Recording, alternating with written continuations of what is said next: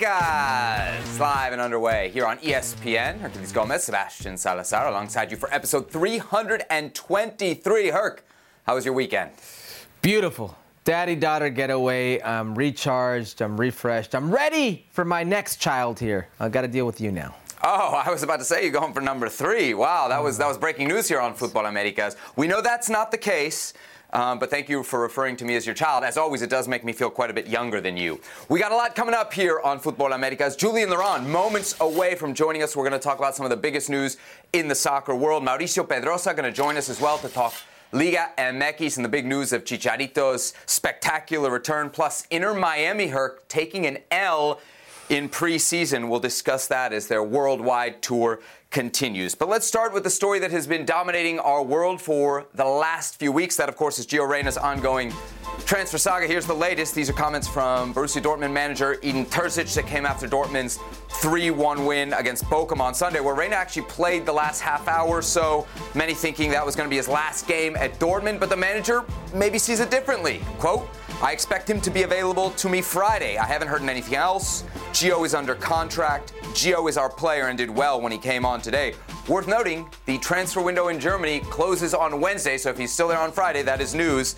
And this comes amid reports out of Germany that talks between Borussia Dortmund and both Nottingham Forest and Marseille are close to breaking down. For more on this, we welcome into the show our good friend and colleague Julian Laurent. Jules, thanks for staying up late with us here on Futbol Americas. Let's get right to it. What's the latest here on Gio Reyna, and what's taking so long? I thought George Mendes was a super agent.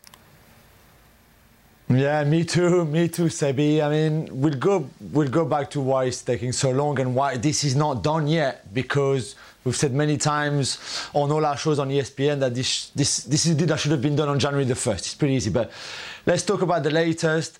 We heard Edin Terzic obviously saying that he wants to stay. Dortmund want him to leave. Gio wants to leave this week, this month. The problem is, as we said, that it's taking a bit longer, I think, than everybody expected. Sevilla still pushing hard to sign him. Marseille, I think, right now maybe not in the favourite anymore. And then you still have Forest, who obviously are very much tied up with George Mendes. And I don't know if it's on Gio's side and Claudio's side, where they just taking their time to decide. I think there might also be more negotiation between clubs, between Dortmund and all those 3 clubs that I mentioned, who for me right now are the favourite. If he was to leave Dortmund, it would be for one of those 3 clubs as of tonight. The problem is, it's still not done and time is running out now. And why is it taking so long? I don't know. Does he get cold feet? Maybe there's a little bit of that. It's the fact that he's been coming on and did okay for the last 2 league games for Dortmund, even if it's still not much time, playing time I mean, but he's still coming on. Maybe that is kind of making him think a little bit about his future. I don't know, but this deal should have been done on January the 1st. It's not good for him to stay. We all agree on that. I think he agrees on that too. And I still don't understand how on January 29th he's still a Borussia Dortmund player. What are the chances here, Jules, that no deal gets done? And where does that leave Gio at Dortmund, in a club that he wasn't playing in, and he's made it known that he wants to leave, and the club wants him to leave? Where does that leave Gio? Today, someone said to me that for him, and he's quite involved in who's trying to sign him, that it feels more and more like no deal will happen, so that he will stay at Dortmund, which I think would be terrible for Gio, terrible for the US national team, of course, because they need him to play regularly and more and regain all the confidence and start putting on good numbers in terms of goals and assists and all of that. But if that was the case, I don't know. I think in a way he would be a super sub. Is that enough at his age? No. We've said many times, we've showed the stats, he played less than 300 minutes.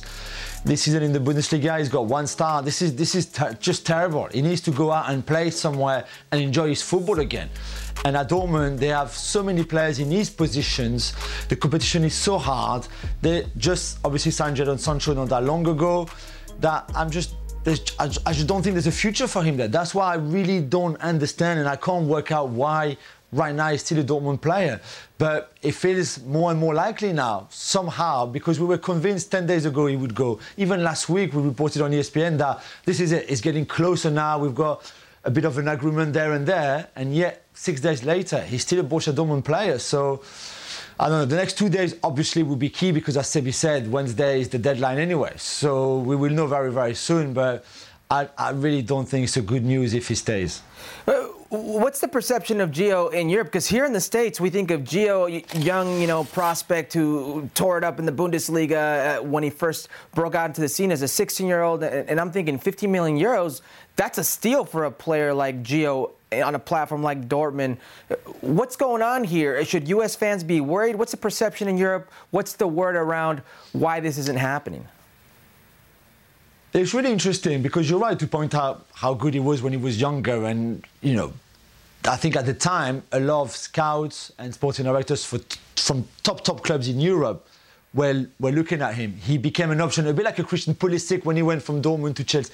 That kind of move was very available to Joe, I think. And then the injuries, the fact that he lost confidence, I think what happened in Qatar didn't help him at all in terms of his reputation in a way and becoming a bit of a problem in the dressing room at times, which you know how it works in football. It's very easy. You get that reputation, people speak to each other, call each other, how is he, what is he like, what does he do, and then suddenly people say, well, yeah, that's not for us, not now, let's see if he matures, all those kind of things that we've heard for many other players. And right now I feel the clubs that are keen on him because they believe there's a talent there, if he gets injury-free, of course, at the level, just the tier below the top European clubs. That's why we're talking about Marseille, Sevilla, Forest, those kind of clubs. They're good clubs, and some of them, Marseille, Sevilla, played in Europe regularly, usually, that kind of stuff. But not anymore the likes of Chelsea and United, maybe, and PSG, and even Bayern.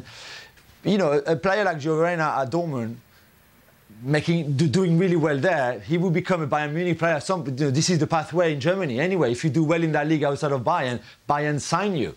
But right now, those clubs are not looking at him anymore for all those reasons, which, in a way, will take away a little bit of the pressure, I think, on Joe's shoulders. And yet, if he goes to a middle-tier club and smashes it again, then that opportunity will come again to go to a top club. But right now, those top clubs, I think the ship has sailed a little bit for Gio Reyna. All right, I feel like we've taken a pretty negative turn here. There is still time left in the transfer window. Jules, let's focus in on the three clubs that are being discussed, Nottingham Forest, Marseille, and Sevilla. I wonder which of those three you think is the best fit, because I know Herc thinks that Gio's walking into the Nottingham Forest side. I happen to think Morgan Gibbs-White is a pretty good player, and if he doesn't move, that's tough competition for that number 10 role. I'm very interested in your perspective on Marseille, because of the teams linked here, not only are they the only one that's not in a relegation fight, they're chasing Champions League, and they're in Europa. And I'll be honest, I don't watch a ton of Marseille. I know you do. Yeah, for Forest, I agree with you on Gibbs-White, although I think Joe can play wider. They can play with 2 10s behind the striker as well. That's possible. So there's a lot of things you can do with a fit, informed Gio Reyna with his versatility. So Forest, I think, would not be a bad move to go to England. The language, of course, would help compared to a different league in a different country, a different culture, all that kind of stuff. So I think Forest would not be a bad idea. And clearly, since Nuno came to the club, they play a little bit more attacking football than under Cooper. So Forest, not a bad idea. Sevilla, I would not touch. I would not go near. I think right now, if you like Quique Sanchez-Flores, great. Good for you. I saw them at the weekend again, and even if they were maybe a bit unlucky, they're just very dysfunctional. They're about to lose Rakitic. And maybe, by the way, the Rakitic deal out of Sevilla could be key in Joe arriving, because I think they need to sell first before signing anyone anyway. So that could be as well what's holding on a little bit that deal. And like you said, Sebi, let's not be too negative, because there's still time. And deals can be very quick. You take a private jet, you go there, you pass your medical, you sign, it's done in a few hours. So it's still very much possible that he moves.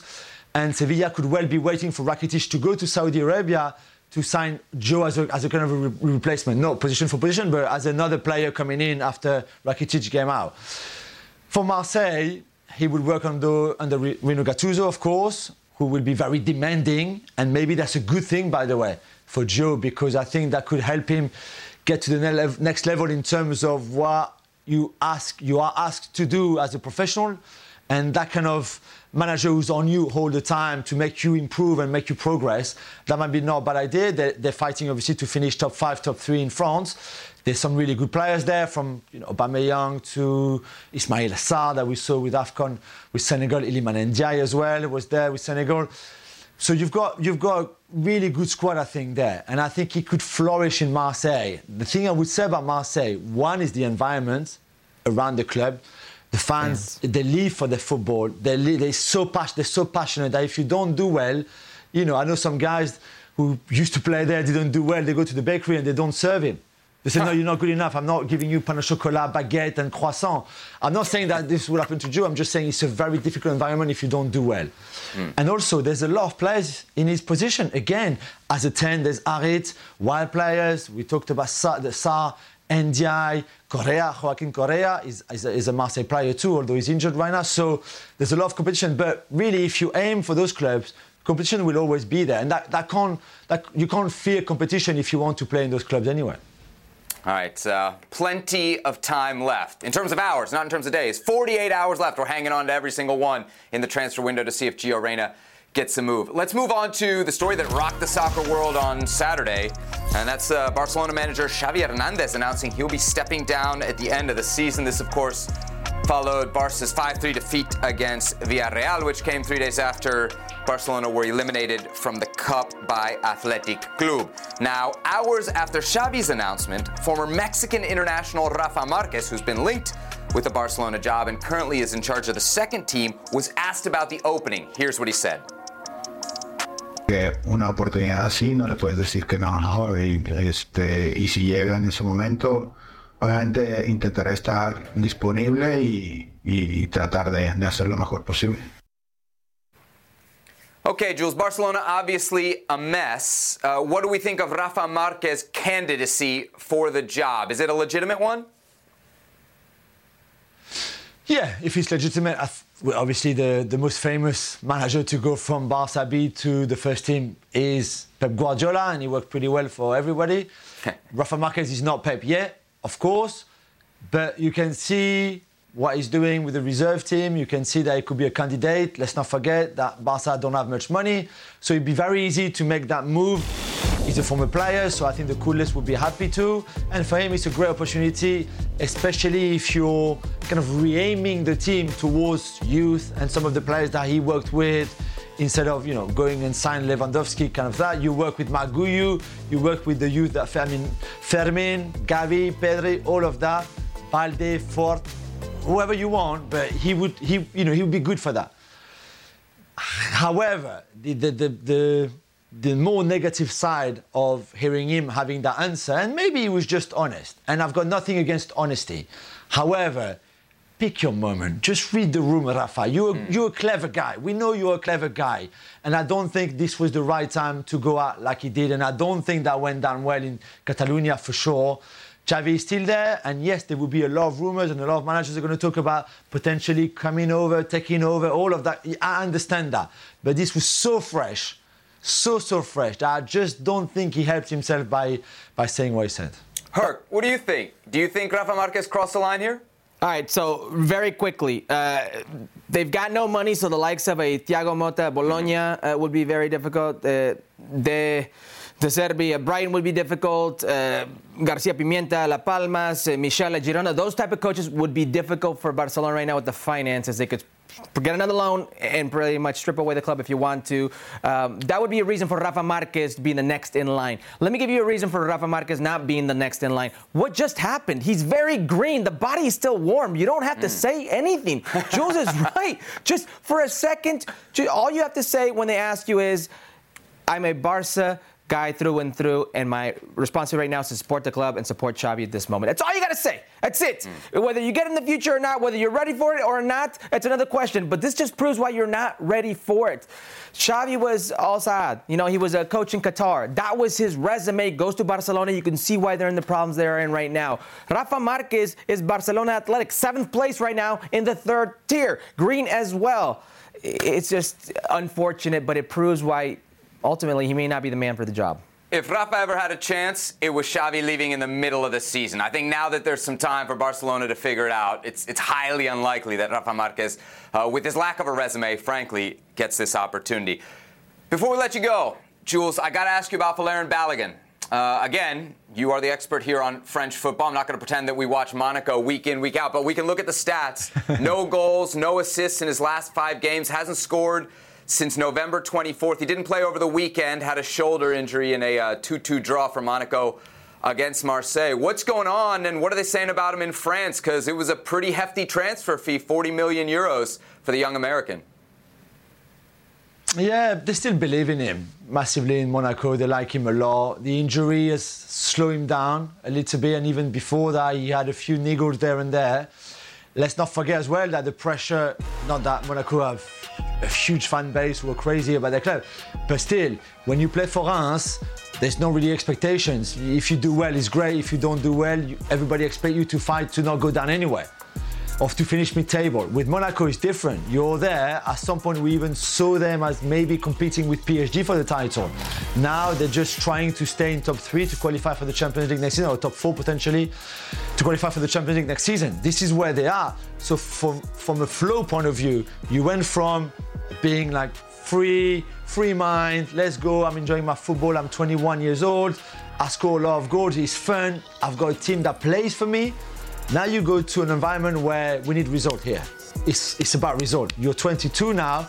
We saw what you could do last season. Now we expect you to do the same. Here's the pressure for you. Here are the expectations. It's not anymore of like, yeah, let's have fun, let me do this. Now we need your goals because we need to win, because we need to finish top 3 or top 4. This is where we are now. And I think he's going through that process of even him as a young pro to be able to deal with all of that. If you look at the stats though, 4 goals, 3 assists in 11 starts in the league, it's not too bad.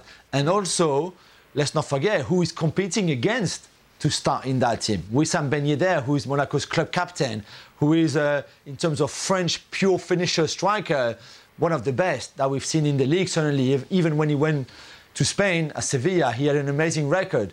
And how can I say that? I don't want, if Wissam Ben Yedder watches our show, which he might, I don't know, I don't want to upset him. But Wissam is not the kind of guy who would take a young player under his arm and then let me teach you stuff. Let me show you here.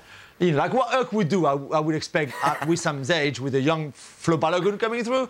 Wissam is not that kind of guy. So there's that as well for Flo to, I think, process too. But he will get there. Monaco really have faith in him. They really believe in him. So it's just a matter of he will get that, I believe, that scoring goal streak can come in, and after that he'll be fine. He's still young, but yeah, maybe the adaptation is a little bit longer than what we thought it would be when he signs. 40 million. So he may get there, but he needs to get there quick, because at a club like Monaco, it's on to the next. And you know this, Jules. And the situation for him, scoring 20-plus goals in a top 5 league, showed me a lot. But his response right now to this goal drought, not only for club, but for country as well, because it's very nice and enticing when you're being chased. But once you're there and they demand something of you and you don't do it, once you're on the ground, once you have fallen, how you get up for him will be vital. I'm worried about Balogun's stats of late, but to Jules' point, I'm more worried about Ben Yedder's stats of late. 8 goals in his last 5. You're either playing with that guy, but you right now are not moving him out of that starting lineup for Monaco. All right, there he is, Julien Laurent. Thanks for staying up late with us here on Futbol Americas. As always, great to have you. Thank you, guys. Check out Jules over on ESPN FC television, as well as find his work on ESPN.com. All right, Herc, let's run it back here. Not in Serie B, where Gianluca Busio is on fire. No, producer Beto said hashtag top flight only. So we start in Serie A. Christian Pulisic with a hockey assist as AC Milan drew 2-2 against Bologna. Yeah, 8 points behind Inter with the game in hand. But one of the very bright spots, I should say, of Milan's season is Christian Pulisic. The American has been at the helm, for every dangerous play they've had. Got the start, played 87 minutes at right wing. Milan right now 3rd in Serie A. In the French top flight, Emmanuel Sabi with a penalty kick goal for a goal in his 2nd straight league game as his Le Havre played to a 3-3 draw against Lorient. Sabi had his 1 cap back in January camp in 2023. In the Bundesliga, Kevin Paredes with a goal for Wolfsburg in a 1-1 draw against Cologne. Ah, look at that. DC represents. I know you're happy. Look at Paredes getting into the attack, crashing right there, cerrando la pinza, as they say in Spanish, closing that door right there, doing what he needs to do. And Paredes, slowly but surely earning his time and earning his respect. Second Bundesliga goal of the season for the DC United Academy and Bethesda Soccer Club, as we like to mention frequently on this show, product. Bundesliga on ESPN Plus, so is the Eredivisie, where Serginho Dest is lighting it up. He had an assist for PSV in a 2-0 win over Almere City. That's now 3 straight league games, Herc, with an assist for Serginho Dest. Listen, there are fewer players in the U.S. men's national team pool with the ability to play right foot, left foot, multiple positions like Serginho Dest. PSV right now first place in the league, 12 points clear of Feyenoord. They're taking on Ajax, who have climbed up to 5th after a brutal start to the season. That game Saturday, 2 p.m. Eastern Time here on ESPN+. Hi, it's Mike Greenberg letting you know ESPN Bet is ready to take you through all the biggest sports moments this spring. The official sportsbook of ESPN has exclusive offers and markets from Scott Van Pelt, Stephen A. Smith, and me, plus many more. From the playoff intensity to finally getting out to the ballpark, there's no better time for sports fans. Sign up today. New users get a bet reset up to $1,000 in bonus bets if your first bet doesn't win. Download ESPN Bet today. What a play. Must be 21 plus and present in select states. Gambling problem? Call 1-800-GAMBLER. Terms and conditions apply. See app for details. We all know breakfast is an important part of your day. But sometimes when you're traveling for business, you end up staying at a hotel that doesn't offer any. You know what happens? You grab a cup of coffee and skip the meal entirely. We've all been there. But if you book a room at La Quinta by Wyndham, you can enjoy their free Bright Side breakfast featuring delicious baked goods, fruit, eggs, yogurt, and waffles. And really, who doesn't want to start their day with a fresh, hot waffle? Tonight, La Quinta, tomorrow you shine. Book direct at LQ.com. Moving on to Inter Miami, whose preseason world tour continues Monday with a visit to Al Hilal of the Saudi Pro League. That's Neymar's team, for those of you keeping track, even though he's out with injury. The Big Four all starting for Inter Miami, but they go behind in the 10th minute. Alexander Mitrovic making it 1-0 Al Hilal. Yeah, Mitrovic right there with the good little interchange and play, good touch, and then look at this, making a meal of it here. Oh no, clear that. 3 minutes later, Abdullah Al-Hamdan on the rebound makes it 2-0 Al Hilal. 34th minute, Inter Miami breaking through. Julian Gressel finds Luis Suarez, who taps home. No. At first, they put the offside flag up, but help me, VAR. No, Seb. What do you mean Julian Gressel finds? That's a defender that finds Luis Suarez. He's not offside. So 2-1 at that point. Al Hilal had a third just before the half. The Brazilian, Michael. Yeah, Drake Callender's going to want this one back. He goes chasing chickens there, finds nothing. I don't know what he was doing. Into an empty net goal. Into the second half, Inter Miami attacking. David Ruiz draws the penalty. Lionel Messi converts it, 3-2. Yeah, he was kind of nervous on this one, huh? Oh yeah. Geez. Yeah, puts Lionel it Messi away. nervous from the spot. 1 minute later, Inter Miami, it's Ruiz again to make it 3-3. No. That's not Luis Suarez. That's Pablo. Is it Pablo? No, that's Ruiz. No, I'm sorry, that's David. Ruiz. David Ruiz. The 19-year-old Honduran international there makes it 3-3. Al Hilal, though, get a game winner in the 88th. Malcolm to make it 4-3. Yeah, and you could see the Inter Miami back line. They're pleading with each other. You cannot give up that goal. So Inter Miami go down to Al Hilal. There's lots of talk, lots of comparisons between Major League Soccer and the Saudi Pro League. Herc, what do you think? Did Inter Miami's defeat make MLS look bad here? All right, context matters, right? It matters. It matters the context here that Inter Miami's in their preseason, the context that they're giving minutes to certain players, trying to build up to the regular season. Context matters, blah, blah, blah, blah, blah. It does not matter here for the rest of the world.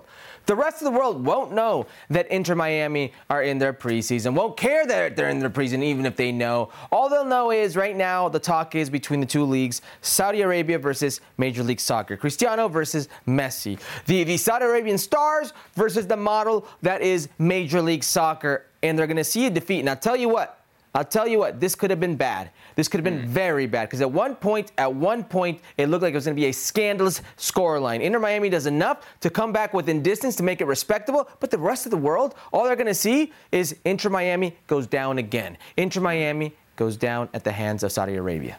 Look, I don't think this makes MLS or Inter Miami look bad. Let's not forget, it was an MLS team that filled that stadium. Al Hilal averages around 27,000. The stadium was full, not because Al Hilal was playing, because Inter Miami and Lionel Messi and all his buddies were there. So let's give some credit where it's due. I also think if there's anything, Herc, that makes a league look bad, it's not what happens in games like this. It's players abandoning the league after taking tens of millions of dollars to go there, like we've seen now with Jordan Henderson, and like it sounds like Karim Benzema is talking about doing. That's what makes a league look bad, not a 4-3 loss when one team is playing its third game of the preseason and the other one's about to play in its AFC Champions League, all right? If there's something that did look bad here, Herc, it's Miami's defense, to your point about how things were going on early in the game. And remember what Sergio Busquets told us in Miami. That's the thing they got to figure out.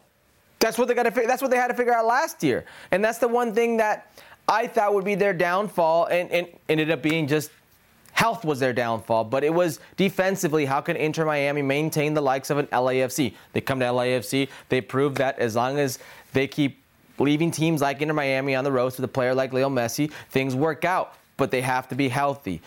And you have to defend now. We know that teams are going to figure this team out. They're going to figure Inter Miami out. They're going to figure Tata Martino out. And maybe won't figure out to an extent Leo Messi, but do everything they can to limit how he impacts the game.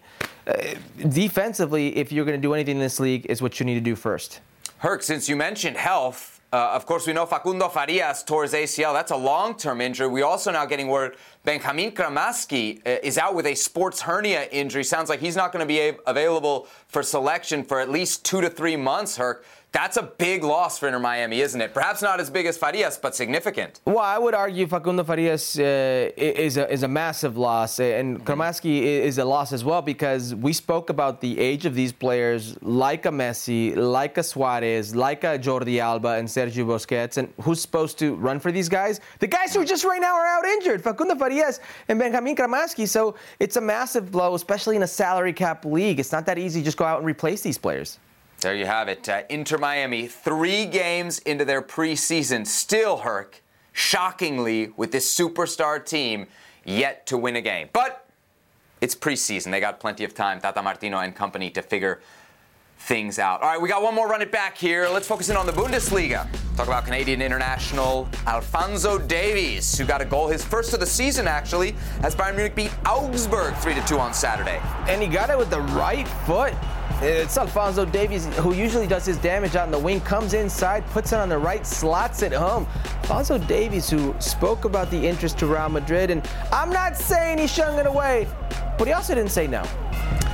Davies and Bayern 2 points back of Bayer Leverkusen, who are in first place. Bayern are out of the cup, but the competition continues here on ESPN Plus this week. On Tuesday, it's FC St. Pauli, who are under the leadership of U.S.-born manager Fabian Hürzeler, taking on Fortuna Düsseldorf. That's a quarterfinal of the German Cup, 2:45 p.m. Eastern Time, Tuesday here on ESPN Plus.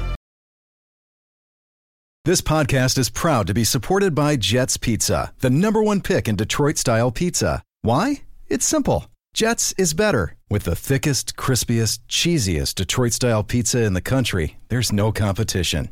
Right now, get $5 off any 8-corner pizza with code 8SAVE. That's the number 8, S-A-V-E. Go to jetspizza.com to learn more and find a location near you.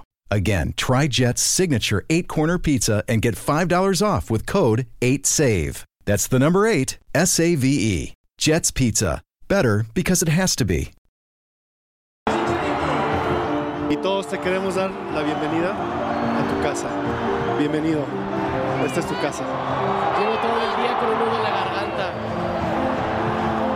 Porque regresar a casa como he regresado y con todo su amor y todo su cariño, no tengo palabras para agradecerles.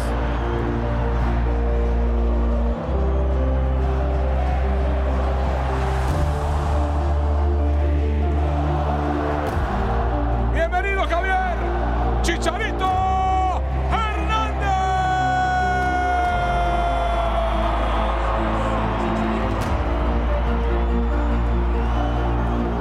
Absolute scenes in Guadalajara over the weekend as Javier Chicharito Hernandez was reintroduced as a Chivas player. Joining us now, Mauricio Pedrosa, who himself is worthy of an Undertaker-esque introduction, I would say. Mau, great to have you with us here on Futbol Americas. Welcome back. Great to be back, amigos. Happy anniversary, I'm told, from producer Beto. Are we celebrating? That's right. Ahora o Nunca. You've been a part of Ahora o Nunca as well. So yes, very happy to celebrate 5 years working every day alongside Herrera Gomez. That deserves a celebration. Yes, I believe they call it hazard pay in the industry. All right, let's get to this. I want people to know this was not my question, okay? This is not Club America Seb trying to pick fun at Chivas. This is producer Beto's question, a Chivas fan. Okay. Will the presentation that we saw at Estadio Akron over the weekend, a full house, 45,000 plus for Javier Chicharito Hernandez, will that, Mau, be the highlight of Chivas season? Yes, 100%. Number one, because it was an absolute amazing event. We are very critical of Chivas. We are very critical of Amaury Vergara. But one thing we know about Amaury Vergara is he's a great producer, right? He likes show business. He wanted to be a director, producer, film executive. Look, the event that they put together on Saturday at the stadium was just fantastic. Worth of a player with a history like Javier Hernandez. So the event itself was amazing. 10 out of 10. Now, if we compare that to the rest of what's coming up for Chivas, that will be the highlight. So yes, the event was magnificent, but the product on the field, it hasn't been bad, but it hasn't been great either. And I don't see any future perspective that leads me to be optimistic that this tenure under Fernando Gago, at least this first season, will be that successful, will be that entertaining, will be that emotional as it was the event on Saturday for Chicharito. We don't even know when Chicharito will be actually on the field playing for Chivas. There we go. There's the context you need right there. When Chicharito will be healthy, because reports indicate it will be week 10. A lot of football goes on before week 10. And right now, how many points do they have? They've got 2 points, 2 draws. They've got 2 goals. But I tell you what they do have. They've got a system. They've got a style of play that I really like. I think this Chivas team under Fernando Gago plays well. You see what they did against one of the best teams over the past decade, a team that is so strong and formidable at home in the Estadio Volcán.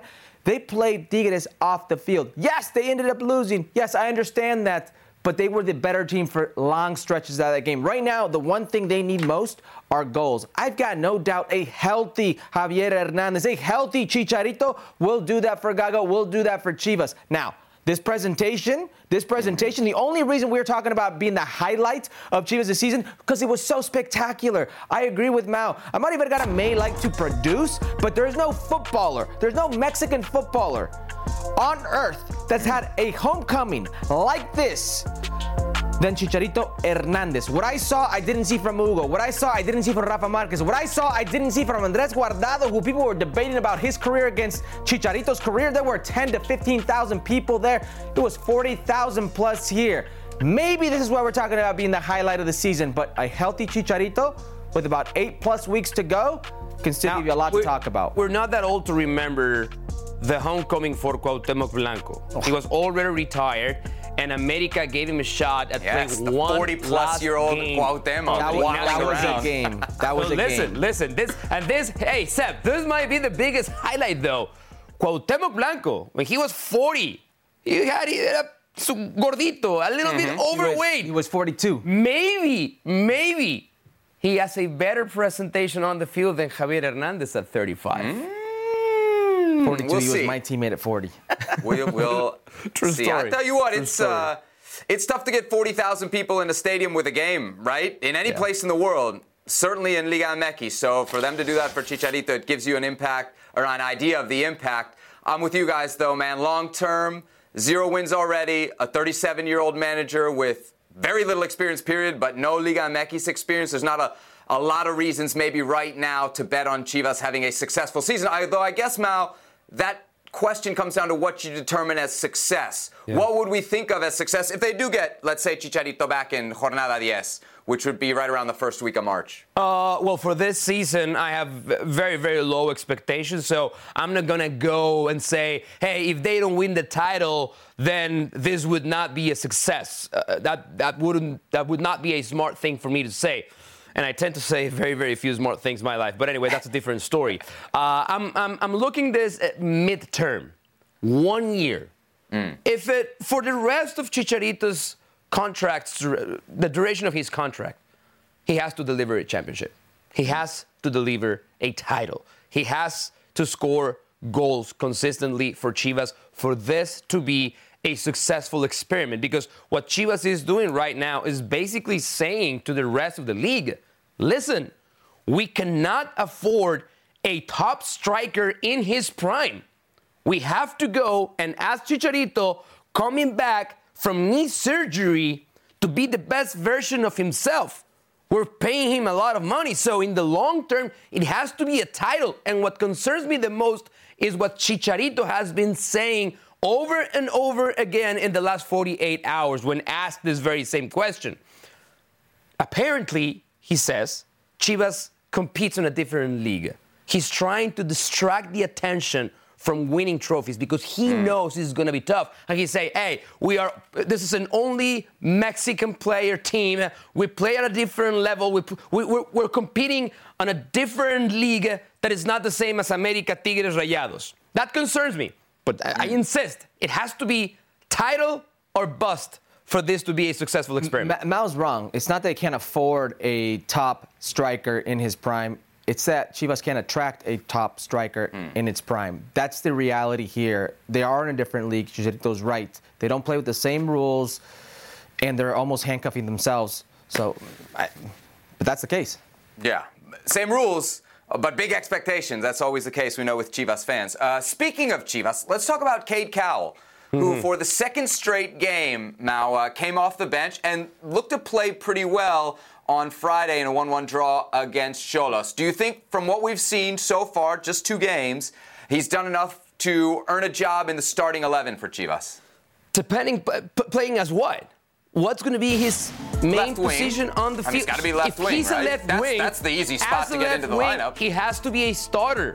But he's been playing more in the central area of Chivas' attack, and I don't like that. He, again, had chances to score and missed them, but whenever he was more involved in the build-up, he looked really good because he's fast, he's smart, he knows what to do with the ball, he's not afraid to go 1v1. So if he's going to do that, if that's the idea for Cade Cowell under Fernando Gago, absolutely he's going to be a starter. Whenever Chicharito is ready, whenever they give JJ Macías and Cade Cowell the chance of playing together, I believe he's going to have an impact. So far, I like what I see. It's not easy to adapt to a league like Liga MX, but I like what I see from Cade Cowell.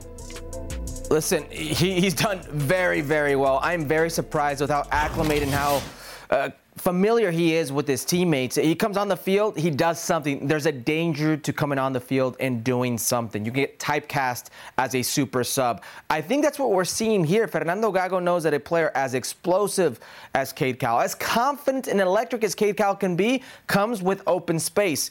Usually when you start, those spaces aren't there. For how he wants this team to play, Cade Cowell coming off the bench seems to make sense. But you look who starts, it's Yael Padilla. You look who's available. If it's not a Cade Cowell, the pickings are very slim. For this reason, he's going to get his chance. Yeah, and they got a lot of games coming up. I think they got like 6 games in the next 18 days if you include CONCACAF Champions Cup. So just on rotation, you figure that he should be getting some starts there. But I see the opportunity very clearly on the left wing. Pavel Perez, whatever you think of him as a player, he's a journeyman. That's a journeyman guy. I mean, Chivas spent, $5 million on this player? You can't put Cade. You got to put guy. Yeah. Yeah, exactly. So that spot is tailor-made for Cade Cowell. If he can't start over Pavel Perez, then that tells me something either bigger about Fernando Gago or perhaps Cade Cowell. Let's move on away from Chivas, as I would love to do as a Club America fan.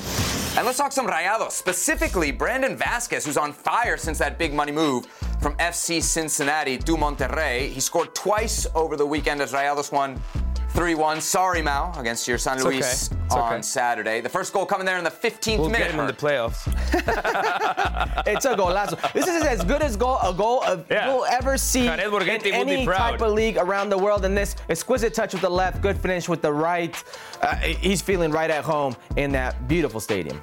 3 goals in his last 2 games since joining Rayados. What does that mean for the Liga MX Golden Boot? Well, right now, if you looked at the Golden Boot table, Brandon Vazquez would be, I think, in like a 4-way tie for first. But here's a look at the odds to finish as your Golden Boot. Right now, Brandon Vazquez, the second best odds at plus 500. How about a quick version of Book It here, Mau, at plus 500. You liking Brandon Vazquez for Liga MX Golden Boot? 100%. Herc is my witness. When we presented our Liga MX preview on Ahora o Nunca, I had Brandon Vazquez as my Golden Boot winner for this season. I knew he was going to play a lot of minutes. He's now absolutely the starter for that team that now has even more power with Gerardo Arteaga, another guy who's able to bring crosses from the left-hand side. Listen, great players don't need time to adapt. And he's a really, really good player. He has proven in this very few limited minutes that we have seen from him, but he has every single quality to be a top scorer in Liga MX. He's still obviously my candidate to win that Golden Boot. He's going to have a lot of help around him, a lot of pressure as well. Let's see how it goes whenever it's 1 or 2 games without scoring. Let's see how he reacts. Let's see how the manager, the team react to that. But I'm very, very confident that he's going to have a great season and he's going to be the top scorer for Liga MX. Yeah, my instinct tells me that usually a Golden Boot winner, you're either on a ridiculous team where you're constantly going to be supplied with these type of finishes, which he has a very good team, or you're on a team that very much depends on you scoring the goals. They're not going to depend on Brandon Vazquez to score the goals. There's a lot more people to share that load, and being a goal scorer comes in waves. I'm going to take the field here. You brought up something very, very interesting, how he will respond when he's not scoring goals, how he responds with a fan base that right now is starving for big moments, starving for championships will be important. I think there's so many others to take the load on that same team, and if we're talking about other players, that field of goal scorers, I think it's just too crowded of a field for me to take a chance on a guy like Brandon Vazquez right now. But he's exceeding anything I thought he would do thus far. But if you're going to tell me a team like Rayados is going to play crosses into the box constantly, I'm not buying it. What I do think is in Brandon Vazquez, Tano Ortiz has found his Henry Martin, who was so effective for him at Club America. And that right there is going to keep Brandon Vazquez on the field. All right, I'll play a tiebreaker here. You know me, I'm a sucker for plus odds. So plus 500, yes, I'm going to hammer Brandon Vazquez here. Yeah. So one thing I think we know about Brandon Vazquez, he's a pretty streaky player, right? If we go back to his best year, 2022 with FC Cincinnati, it wasn't a goal every week. It was a goal every other game. Maybe it was 4 goals in like 2 games, and then there was a little bit of a dry spell. I think the Liga MX season is short enough he can stay hot throughout it. Who are the other guys on that list? Berterame, one, is kind of the player that's been moved further away from goal for Rayados to make the space for Vazquez. So I don't think he'll threaten as much. I love me some Club America, but they spread the goals around. I know Preciado has the record, but Santos right now, I mean, what do they got? 3 goals in 3 games. That's some offensive juggernaut I'm supposed to really worry about. And then you have players on the other end like Julian Quiñones who know they're going to get their touches. You know they're going to be involved in heavy plays. There's just a long list. And Brandon Gignac is hurt. Henry Martin was not in that list, by the way. No, he wasn't. Not top 5. No. I was surprised. He was recently 2 seasons ago. He was the top scorer. There's no Nico Ibanez there. I mean, look. He's a very good player. Brandon Vazquez is a very good player, and his skill set alone, the physical skill set that he has, is unmatched by a lot of players defensively in Liga MX, which will put him in a different stratosphere. But you may talk about how short this season is. That goes both ways. If you go cold, Tano Ortiz isn't going to think twice about getting the next guy in. And the next guy in happens to be Eric Aguirre, or happens to be Berterame, or Sergio Canales. There's just a lot more on that team to share that load. All right, we got to leave it there. Mauricio Pedrosa, thanks so much for joining us here on Futbol America. It's great to have you. Great to see you, amigos. Till next time. In case you missed it, Herc, Mexican international Gerardo Arteaga playing his last game with Genk in Belgium over the weekend. How'd it go? He left with a red card in the 85th minute of a 1-1 draw. How about that? Yeah, put his hands on the opponent's throats. That's going to get you ejected. He's not happy. Every time. That's how he's going to leave Genk. Yes, a rather sad farewell, although after the match he did get a standing ovation from the away fans. It was a away match for Genk. Arteaga, of course, on his way back to Liga MX and Rayados. Santiago Jimenez, oh, not again, Herc. He missed a penalty, which would have given Feyenoord the win in what ended up being a 0-0 draw against FC Twente.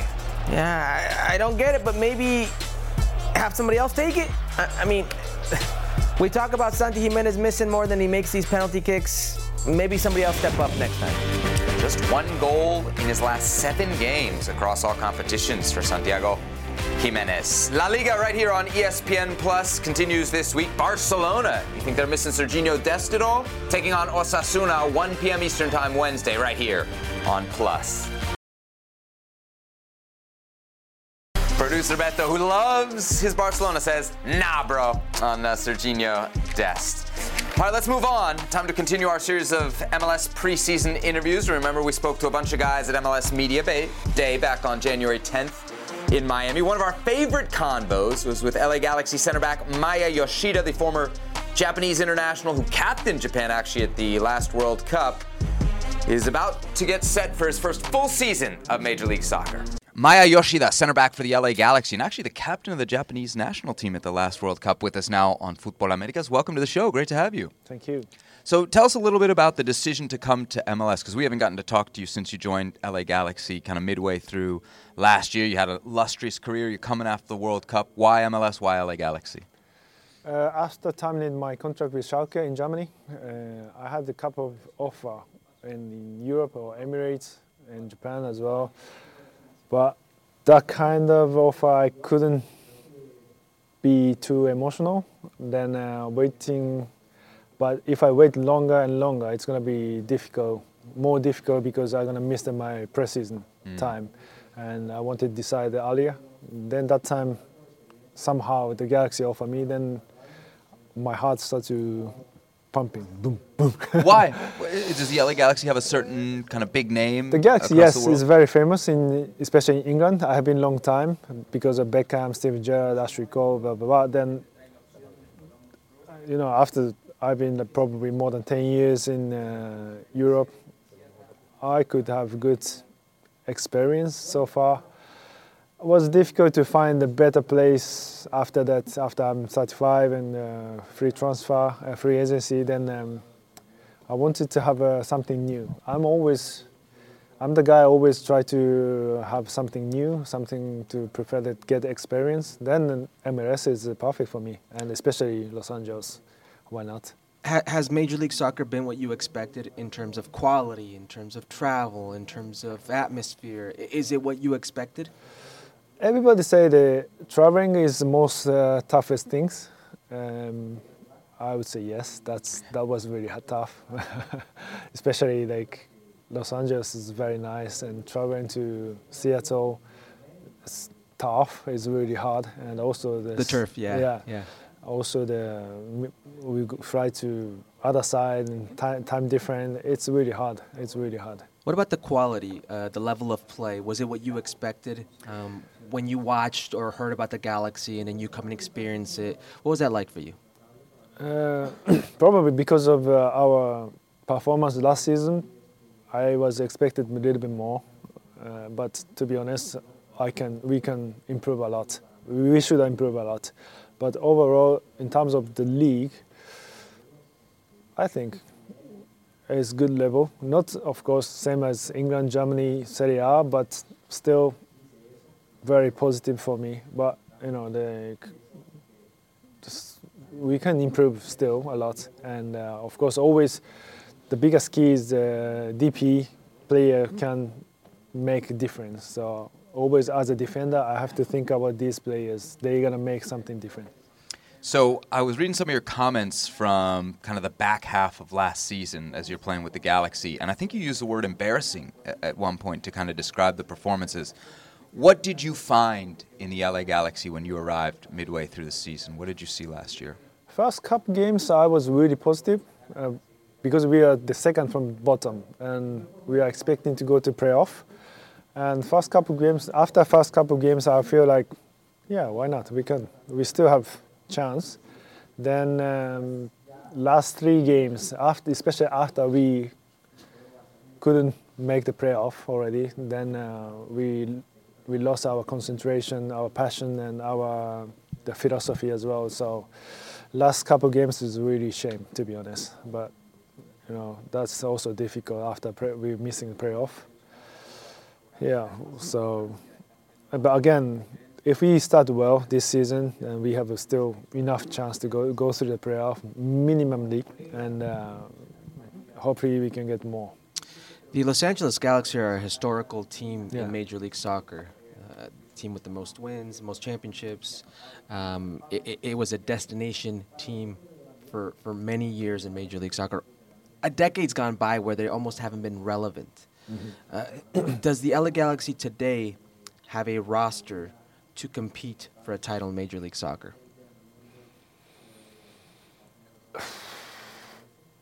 I hope so. I hope so, but we need to reorganize. We need to rebuild the team a lot. Not only on the pitch, off the pitch, like facility, especially now, last 10 years, a lot of clubs, they're investing a lot. The facility, the stadium, the players, and sports nutrition, everything. The football is improving every day. And yes, Galaxy has the 5 stars, but last time we won, how long? 2014. Yeah, that's long time ago. Then it's the same. Every business, every sports, everything have to improve every day. Then we have to follow. We have to achieve. We have to overcome. That's I think that's we are missing in this moment. But we have we got new players. We have to get new players, and DP probably gonna be the new again, and then we have to rebuild. We're gonna rebuild from this preseason. Hopefully, we can come back as soon as possible. Maya, you've played all over the world, right? Holland, England, Italy, Germany. None of those places have salary caps. That's something that we do have here in the United States with Major League Soccer. When you first hear of a salary cap, what's your reaction to that? Why? If I don't get the fine, I can say. Yeah. He'll pay your fine. To be honest, the salary cap is probably was okay at the beginning, but after MLS became have been 30 years, now most of the owners, most of the clubs are really settled, really doing well, managing well financially. So probably time to increase the salary cap or just take it off, because this is gonna be this become a really barrier for the improvement. And if it's gone, no salary cap, there's more competition between the players, and I'm sure that between the good competition, the player can improve, player can grow up. That's where I have been long time, and especially England. Every 6 months, the transfer market open. It's going to be stress for us, but that stress, so we need to keep our intensity, keep our concentration. But because of a salary cap, it's okay. DP has different, but other players maybe less intensity, less concentration, less pressure. But I think this is we should get a new phrase, new step for, especially now is the league investing a lot. The World Cup is coming, the Olympics coming, and Club World Cup is also coming. That's a great opportunity. I'm curious. That's my opinion. Huh? Of course. Hey, we agree. Yeah. No, nobody's going to say otherwise. Nobody that's watching is going to say otherwise. I think everybody realizes that maybe it was a necessity at first, but maybe it no longer is a necessity, or you can loosen the purse strings a bit and raise the salary cap. I'm curious. We look at the success of the Japanese national team right now and how well they're doing, and the player development in Japan. In your brief time in Major League Soccer, how can you compare the player development for the American to the Japanese player? Is there anything the American player can do domestically to raise their level? That's a good question. Yeah, I'm always thinking, and also I'm working for the Players Association in Japan as well. Well, but if we see the transfer fee, last summer, the New England goalkeeper moved to Chelsea Petrovic. for how much? 80 million or something? Oh, I don't think it was it. Yeah. It's like 20, right? Yeah, Something that's like never happened in Japan still. Like top. What's the biggest transfer in J-League history out? Yeah, that's a good question. Probably like 3 or 4 million. Yeah, something like this. Not good enough, especially every season, every summer, because we are same like MLS, so different season as a European. So half of the season, top scorer always go to the Europe, then just get 1-2 million. That's not enough to get the replacement. So I think this is the problem for Japanese league. But same time, we have a lot of players come to Europe and succeed, and especially like Tomiyasu, Arsenal, Mitoma, Brighton. They are starting from small clubs, small competition, then getting experience and step up to the bigger club. But for example, MLS, if they are really serious, they can get this kind of experience in domestic league, then go to England, especially. They have no language barrier, Right. English, so it's fine. Much easier than Japanese go to England and adjust to the British English. So I think it's more possibility for MLS or American players. I have to say I'm fascinated by like the Japanese team. I mean, there's a technical ability that seemed to always be there, and then maybe this last World Cup there was like a physical aggression that seemed to be coupled with it, which was really fun to watch. I don't know. I felt like they were everybody's second favorite team in Qatar, right? Everybody especially in that group. Yes. I mean, you captained the team. You beat Spain. You beat Germany. Like, what was that like? Well, the technically we knew that we had, but as a collective work, we are very good. The teamwork is the most strength for us probably, and the many players started playing a higher level in the Premier League or Serie A, Bundesliga. Then they start to get physical ability as well. So the balance was really good that time, and also that was a new challenge we had. Normally we had the foreign managers, and now this time we had a Japanese coach. Is that important? That works, to be honest. Everybody had doubt before, maybe lack of the experience, lack of the skills, but we are like building the team, not one way, the both way. Especially I grabbed the opinion from the teammates, then talked to the coach a lot. But before, like, they demanding a lot, then yes, of course, this is a European style, but we make it like Japanese style, just communicate a lot, then building day by day, step by step, and finding the landing point, I think that's work a lot, yeah. Maya Yoshida, man, thanks so much for the perspective. Great to have you on Futbol Americas, and good luck this season with the LA Galaxy. Thank you very much.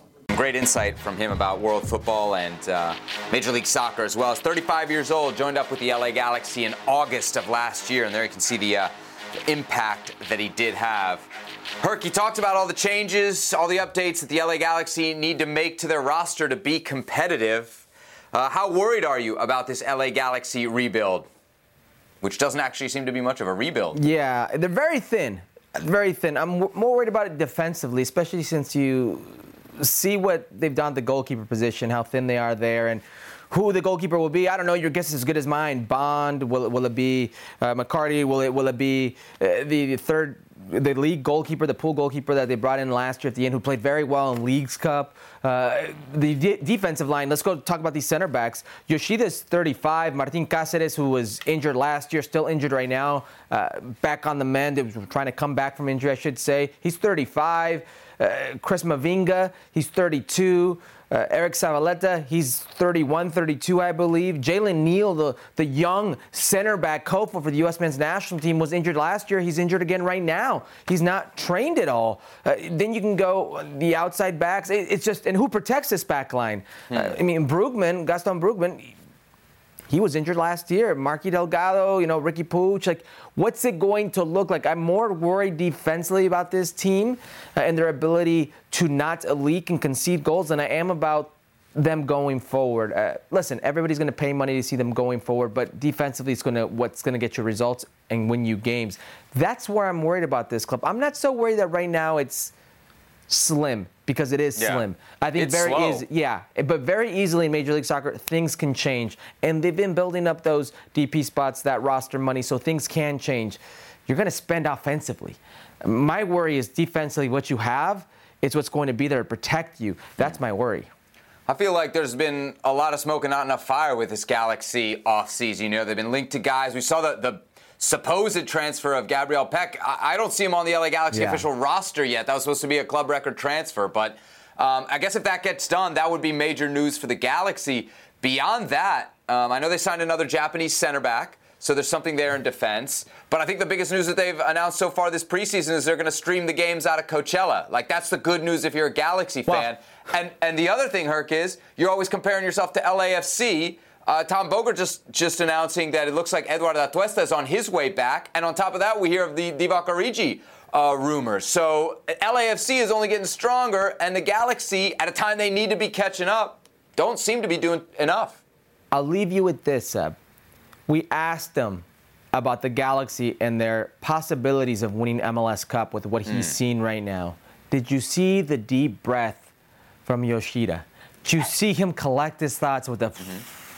It's a veteran. What do I say here? What do I say? You mentioned them streaming games from Coachella.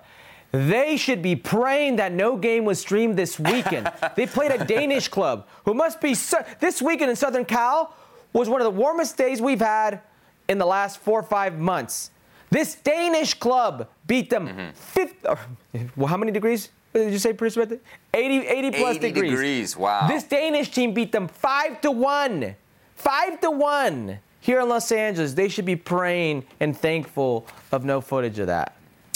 Nordestland is the team that hung 5 there on the Galaxy, who are, again, in preseason mode. We'll give them a pass at least for a little bit longer as they continue to build their roster. Let's switch over to the women's game. One more run it back before we get out of here. Emily Fox, Herc, who has, of course, made the move over to the WSL and Arsenal from the NWSL. She had a hockey assist. We're big on the hockey assist today on Futbol Americas as Arsenal beat Liverpool 2-0 on Sunday. No. But what kind of play is this? I mean, she's going in between players. She's coming out, dribbling. She's finding players in between the lines. The one thing I love about Emily Fox is her ability not to just stay wide, but come inside on the dribble and facilitate. She playmakes from that right-hand side.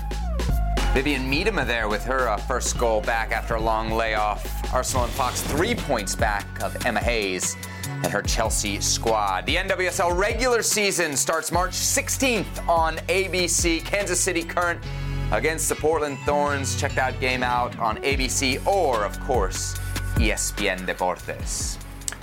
All right, that'll do it for this edition of Futbol Americas. Herc, what you rocking over there, little Angel City? Angel City, that's right.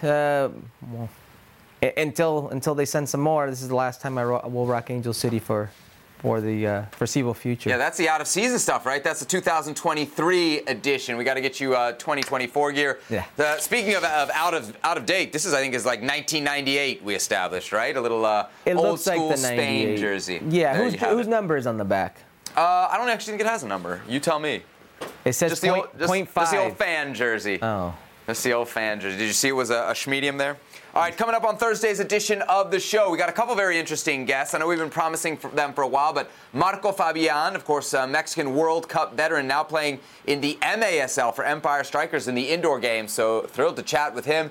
And then Joey Bats, ex-major leaguer, who is now a USL owner. That should be an interesting conversation as well. He's Hercules Gomez. I'm Sebastian Salazar. Thanks for watching. We'll see you right back here on Thursday for the next edition of Futbol Americas.